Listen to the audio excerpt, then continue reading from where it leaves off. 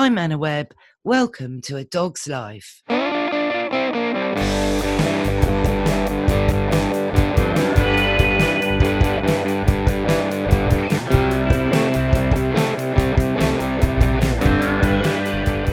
Mr. Binks, you know how I love it that you give me a gateway to the outdoors and to appreciate nature that's just on our doorstep. But for some people, they don't get that connection. And this is why we're about to jump on Zoom and talk to Henry Mance, who's written an amazing book called How to Love Animals in a Human-Shaped World, and how we can all look to readdress this imbalance. Henry, welcome to A Dog's Life. Hi, thanks for having me.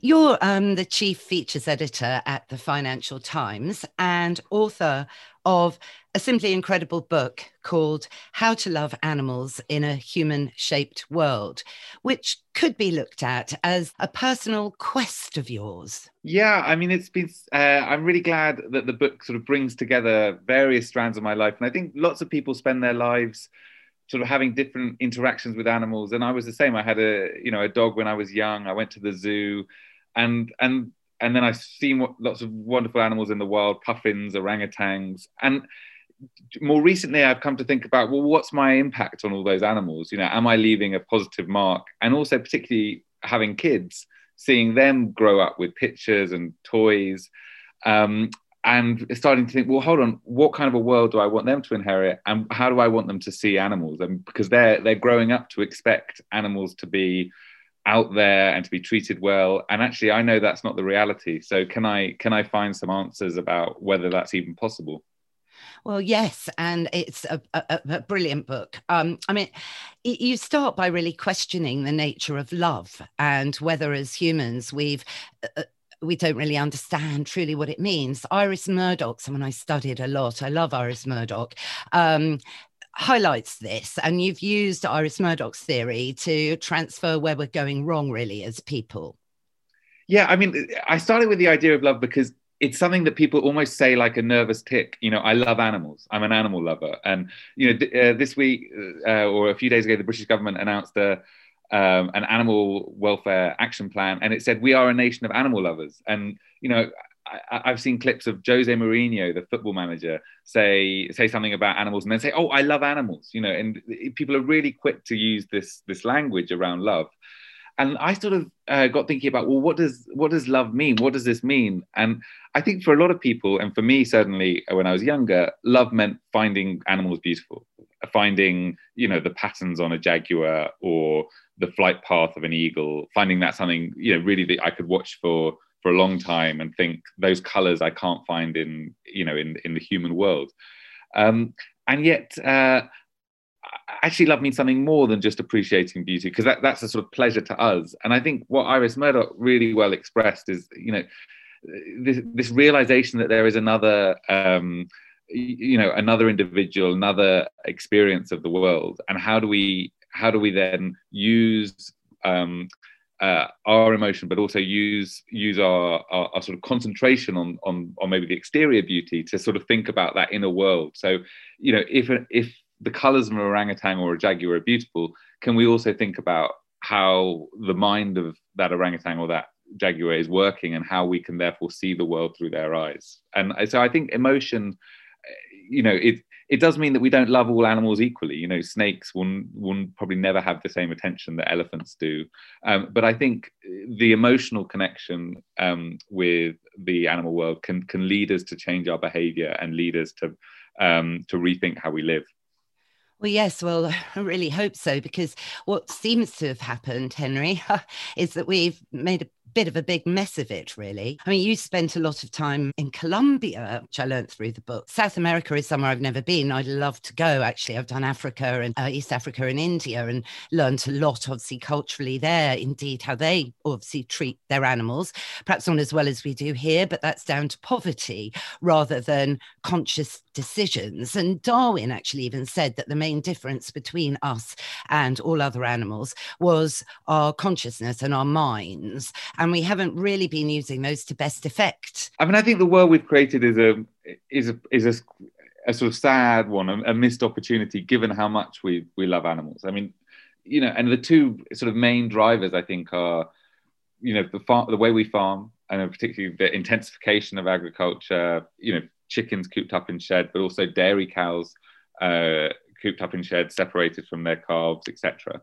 And then also this continual expansion of human activity, which means that biodiversity is being sort of wiped out across the planet. And I think both it's not just species going extinct, it's species having smaller and smaller ranges. I mean, lions, probably exist on 10% or less of their historic range. And, they're constantly coming into, rubbing up against human settlements because we haven't found the ways of guaranteeing those spaces. I think for me, you mentioned Colombia, which is somewhere I lived. It's, a wonderful country. It's got these amazing biodiversity because it's got the Pacific coast, the Atlantic coast, it's got the Amazon basin, the Orinoco basin, and the Andes mountains. So you have all these different niches for animals. Got the most bird species of anywhere in the world. And for many years, it's had a conflict around, fueled by the drugs industry. And there was one very simple reading of that, which was, if we get rid of the drugs industry, then we can protect, the Amazon, protect the wonderful wild spaces we have, and find more of a role for animals. And of course, the drugs industry does terrible things. It spills chemicals from cocaine laboratories in the jungle. It blew up oil pipelines as part of a war against the government, etc. And yet, at the same time, there's no model of progress which is that much better. I mean, when peace came to Colombia and there was a peace deal in 2016, what happened was that suddenly all these lands which had been effectively kept off limits and people hadn't gone and cut down the forests, well, they started doing exactly that, and actually it made deforestation worse in parts of Colombia. And people went in, chopped down the forests, put cows on there, effectively claiming the land. And it showed to me that we're not the good guys in a way. We haven't found a model that really is sustainable and that works. And I'm certainly not saying that the guerrillas in Colombia are the good guys, but I'm saying that what we've got to do is find a better way of living, a better way of balancing, and not just relentlessly expand human presence. Yes, totally. Well, so is the answer that we all stop eating meat so that at least the Amazon isn't being chopped down to graze cows? I mean, I think it pains me to say it so simply, Anna, but yes, I mean, really, a lot of our problems come down to meat. And, when I was writing this book, I thought, there are so many issues to bring in. You could talk about plastics pollution, pesticide use, etc. And there are loads of things that we could do better, how we recycle the elements of an electric car, etc., etc., etc. But focus on what the most important things you can do. Don't get lost in 1,000 things, which will be very difficult to keep your attention on. The fact is, we use huge amounts of our land, 75% of our cultivated land, for livestock. And that's growing food that we give to animals, but it's also giving the animals space to graze. And that's not an efficient way of doing it. It represents less than 20% of our calories, less than 40% of our protein. We don't need to eat meat, most of us. I mean, there are some possible exceptions, and I certainly wouldn't exclude it in all cases. But most people, especially in Europe and North America, could give up animal products, and the benefits would be enormous in terms of our carbon emissions, but also in terms of our land use. And we think of our land as full. We think of Britain as full of people, or Europe as full of people. Actually, the reality is it's full of livestock, and suddenly we will have more space for houses, but also for nature. And I think it's a really simple solution, which we should pioneer in countries like Britain, because we are in a position to move to a very different diet, and we're going to have to anyway. It's all the recommendations of climate change bodies. Yeah, I don't disagree that humans would be healthier actually eating a vegan diet. But in your book, what we have to talk about Henry. You actually spent a lot of time in what the polite word is an abattoir, but the real word is a slaughterhouse. And then you also worked on a pig farm, as part of your research, really, or I guess to put yourself so in front of it that your writing is so graphic. I found those sections really hard, really hard. I turned the page, it's so hard. Here we go. Another onslaught is coming, Henry.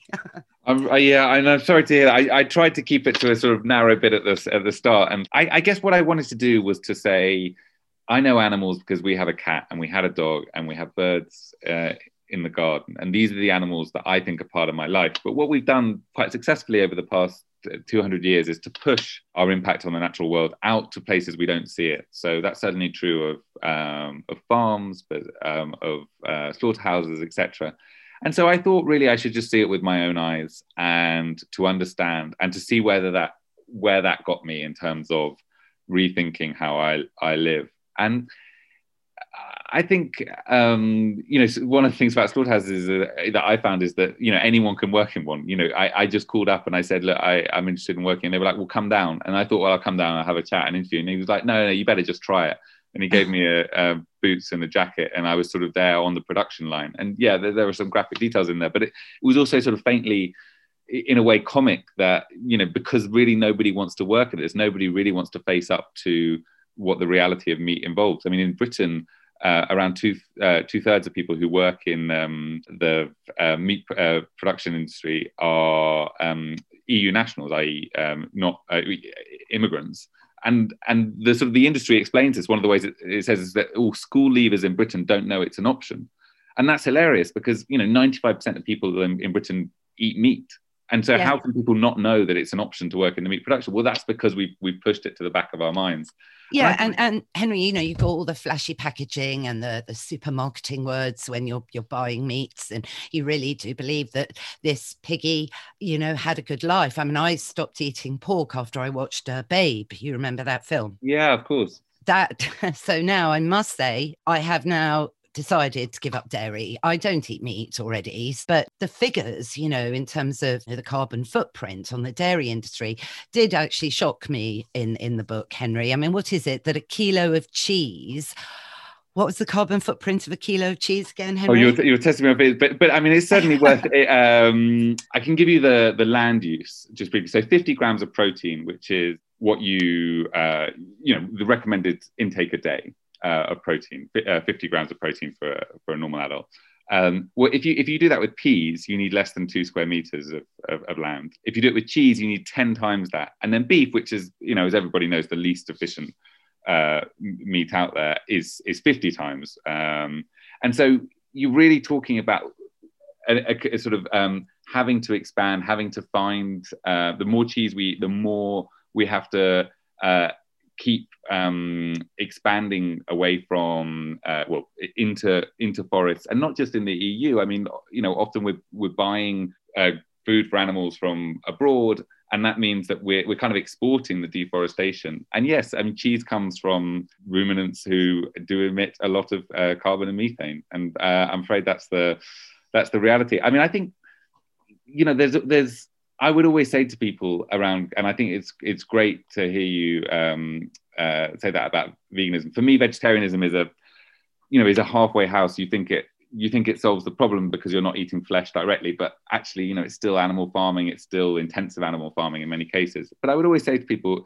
take a small steps. For me, it was a series of small steps that I cut down on fish first because I felt that overfishing was really bad.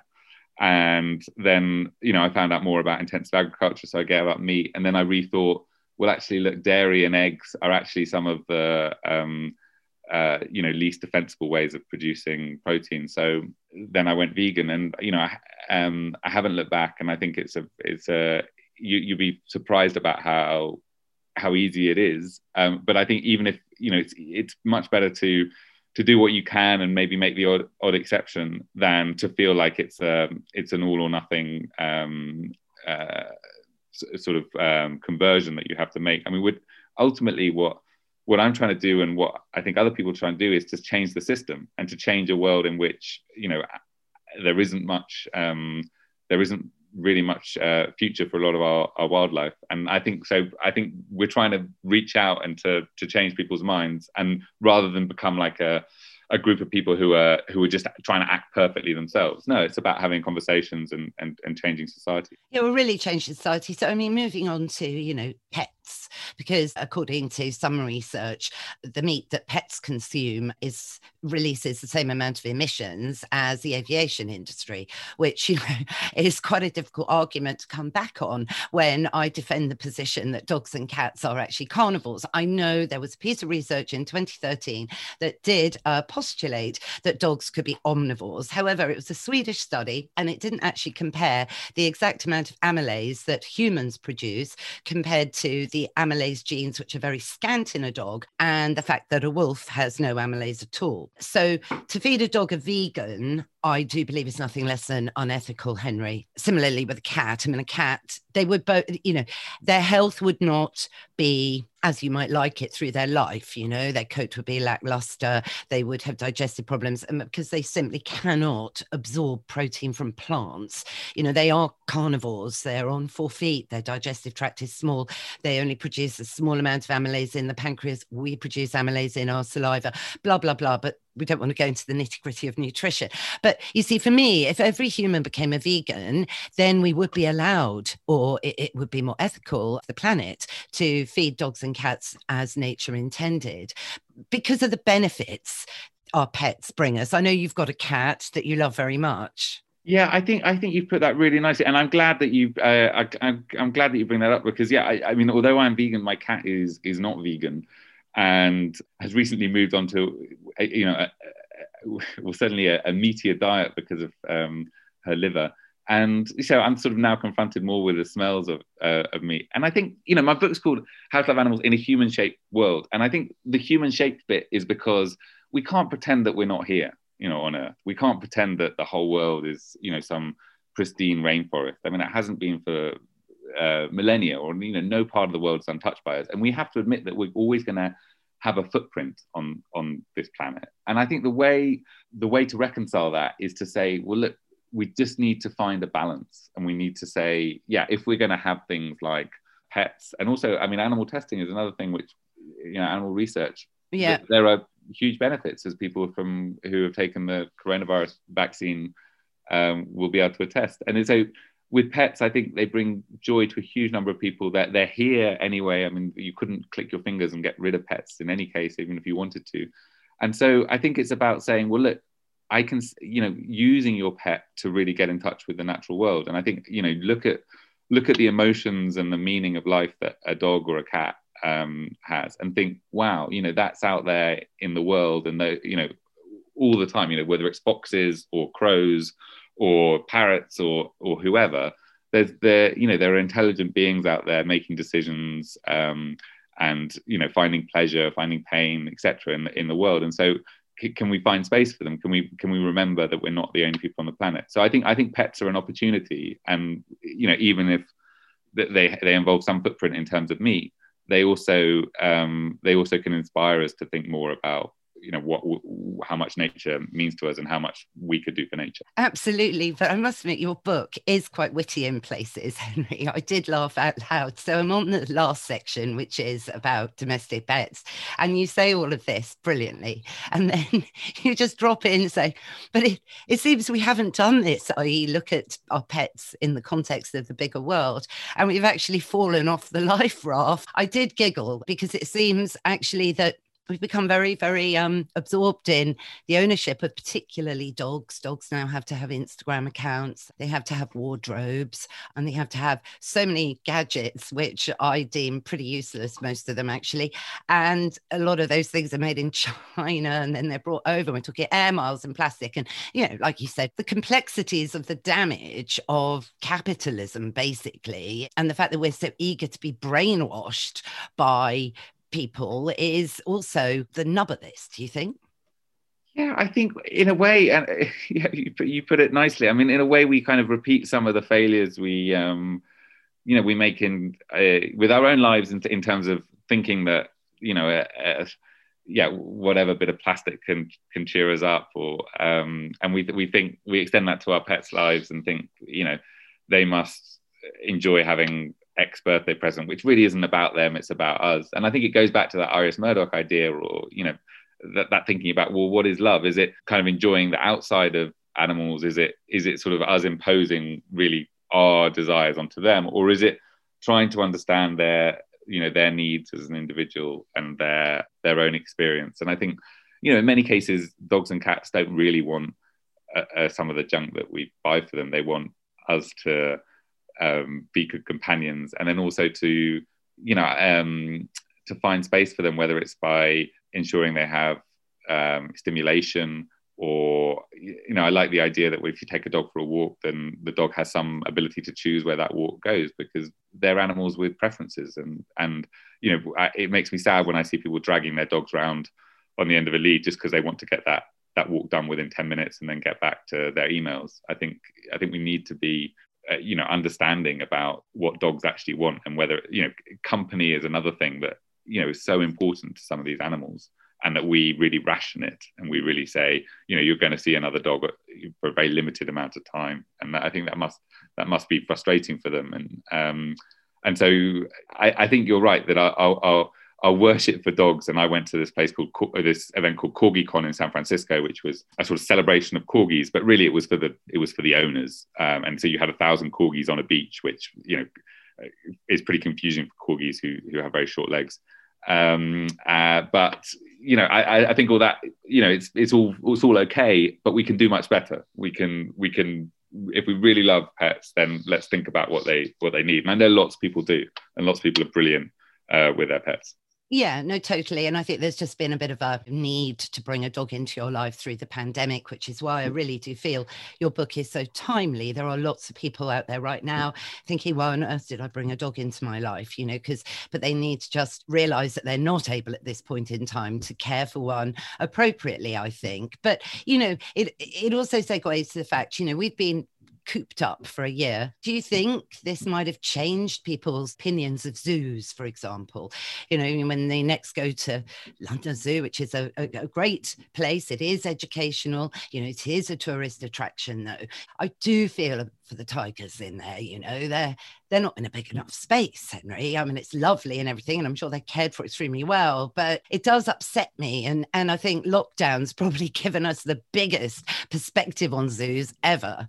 I think you're really right, Anna. And I'm someone who wants to like zoos because, you know, I find all these animals amazing, and, you know, the chance to see them is brilliant. But just as I grew older, I found them sort of sadder places to be. I just wondered why they weren't inspiring me in the way that they used to. And I was grappling around for a metaphor. And so, you know, obviously some animal activists would call them prisons and would talk about, you know, them in very bleak terms. And that didn't seem quite right, because, you know, keepers are very loving towards animals, and they have good intentions, and there are certain nice things about zoos.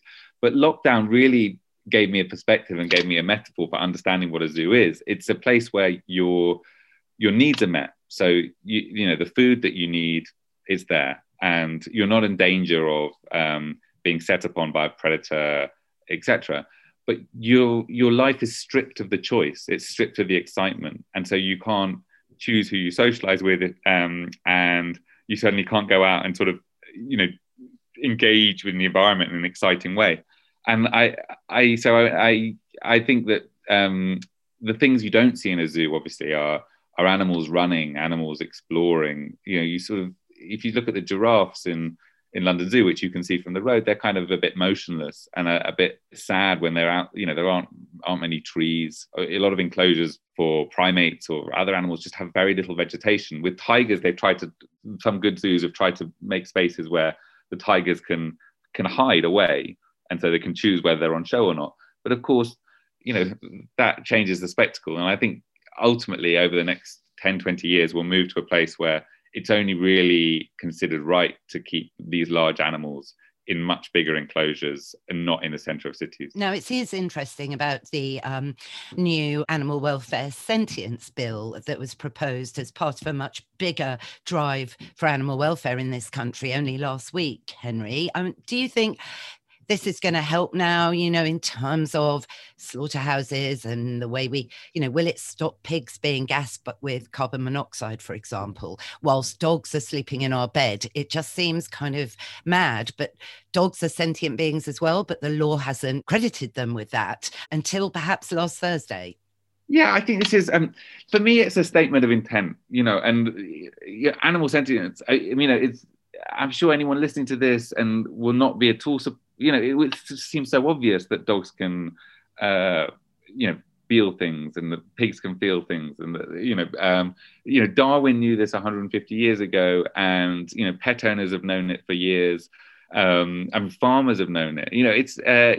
And even I think well before Darwin, people, even though they said, well, let's do this experiment on a dog or whatever, there are examples where people, tried to disregard the feelings of animals and felt that they couldn't, just because, especially when you look at a mammal, you can see suffering and you can see pain and you can see happiness and joy. So what I really think is this is a sign that the government knows which direction to go in. It knows that the answer is not to have less animal protection, is to have more. It's not to bring back fox hunting.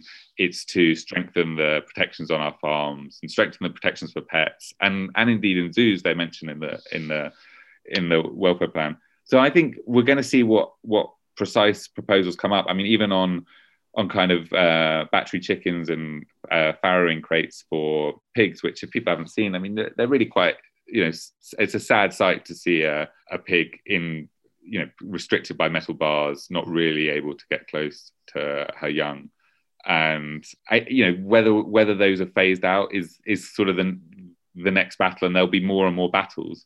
But I think, if you've got the Conservative Party recognizing that this is the way to go, I think it's a really powerful thing. And it shows that, all this stuff on social media about, wonderful pictures of animals or people talking about their dogs, it goes somewhere. It means something. We are changing. We're getting better. And my only hurry or fear is that, can we do it fast enough? Can we do it before we create, more intensive farms, before we cut down more forests? Because time is ticking on those things.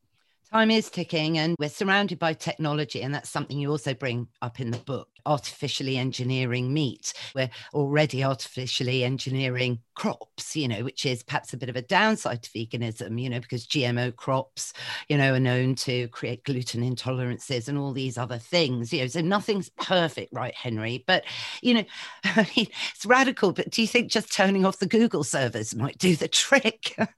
Yeah, it's I often have that feeling at home. Certainly, I think. I don't feel the book doesn't come down really on pros and cons of that. I think the reality is we are changing the world. Our presence here changes it in lots of ways. And if you think about the way our behaviour in cities shapes the behaviour of foxes or whatever it might be, and we bring animals into contact that would never be in contact with each other, whether it's invasive species in New Zealand, but plenty more, and climate change is changing the conditions for lots of animals, forcing them to migrate, etc. So I think the argument in favour of GMOs is generally that, well, we're playing God in one way, we might as well play it in another way, and also especially if we can get things more efficient, if we can engineer pigs so they're more resistant to disease, then we'll need fewer pigs because fewer will die in the process. Or we can engineer salmon so that it's faster growing, then we'll need fewer salmon in farms.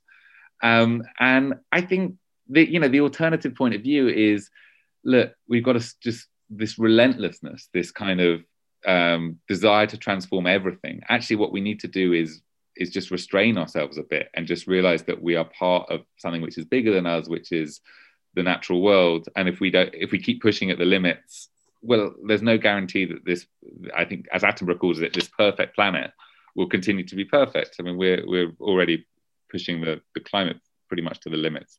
So I think that regardless of what happens with certain developments on GMOs, I think a sort of ethic of restraint is really helpful. And I think that, before you talk about being able to bring back woolly mammoths or whatever other animals, well, let's just think about trying to save some of the wild spaces which are being destroyed on a daily basis now. And let's think about whether we can curb some of our desires. And actually lockdown has been in some ways a brilliant experience in rethinking what's really important to us. And I think people would say that friends and family are really important to us, but is buying loads more stuff that has to be dug out of the ground and then thrown away into landfill, is that really what's important to us?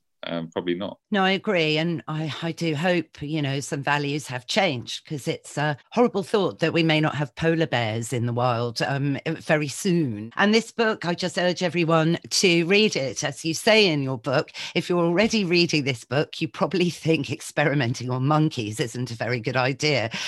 So if that's what you think while you're listening, I urge you to get the book. So where can people get the book, Henry, and remind us of what it's called? Oh, thanks a lot. And I appreciate it. It's called How to Love Animals in a Human-Shaped World. And I'm Henry Mance. And the book is everywhere, from Amazon to Waterstones to Blackwell's and bookshop.org. And, I'd love people to pick it up. I'd love to hear what they think of it. I try and be clear that I don't have all the answers, but I've been on a journey trying to think of how my kids will experience animals. And I think I've come to some ways which suddenly feel to me like they ways of living which suit my just fundamental love for animals and appreciation of them being in this world. So there you go. That's everybody's Christmas present sorted out. Thank you again, Henry. Great. Thank you so much. Hey, Mr. Binks, that's our show. What did you think? Yes, I think it is important for all humans to consider being vegan. What's that? Yes, you're right. It's time for Woof of the Week. As humans, we don't really need to eat meat, but our dogs do. So if you really care about your dog and the planet, maybe it's time to make a sacrifice. Well, I hope you all enjoyed it. If you did, please rate and review the show on your favourite podcast app. We're on all of them. Thanks to Henry Mance for joining us today. All the links to him and where you can get the amazing book, How to Love Animals in a Human-Shaped World, they're all in the show notes. Thanks to my producer, Mike Hansen, and Pod People Productions for all their amazing music and editing as ever. You can find out more about them at Pod People UK. And for me, I'm at Anna Webb Dogs, or check out my website, annawebb.co.uk. We'll be back in your feed next week, but why not subscribe for free now? Then you'll never miss another show. Bye for now.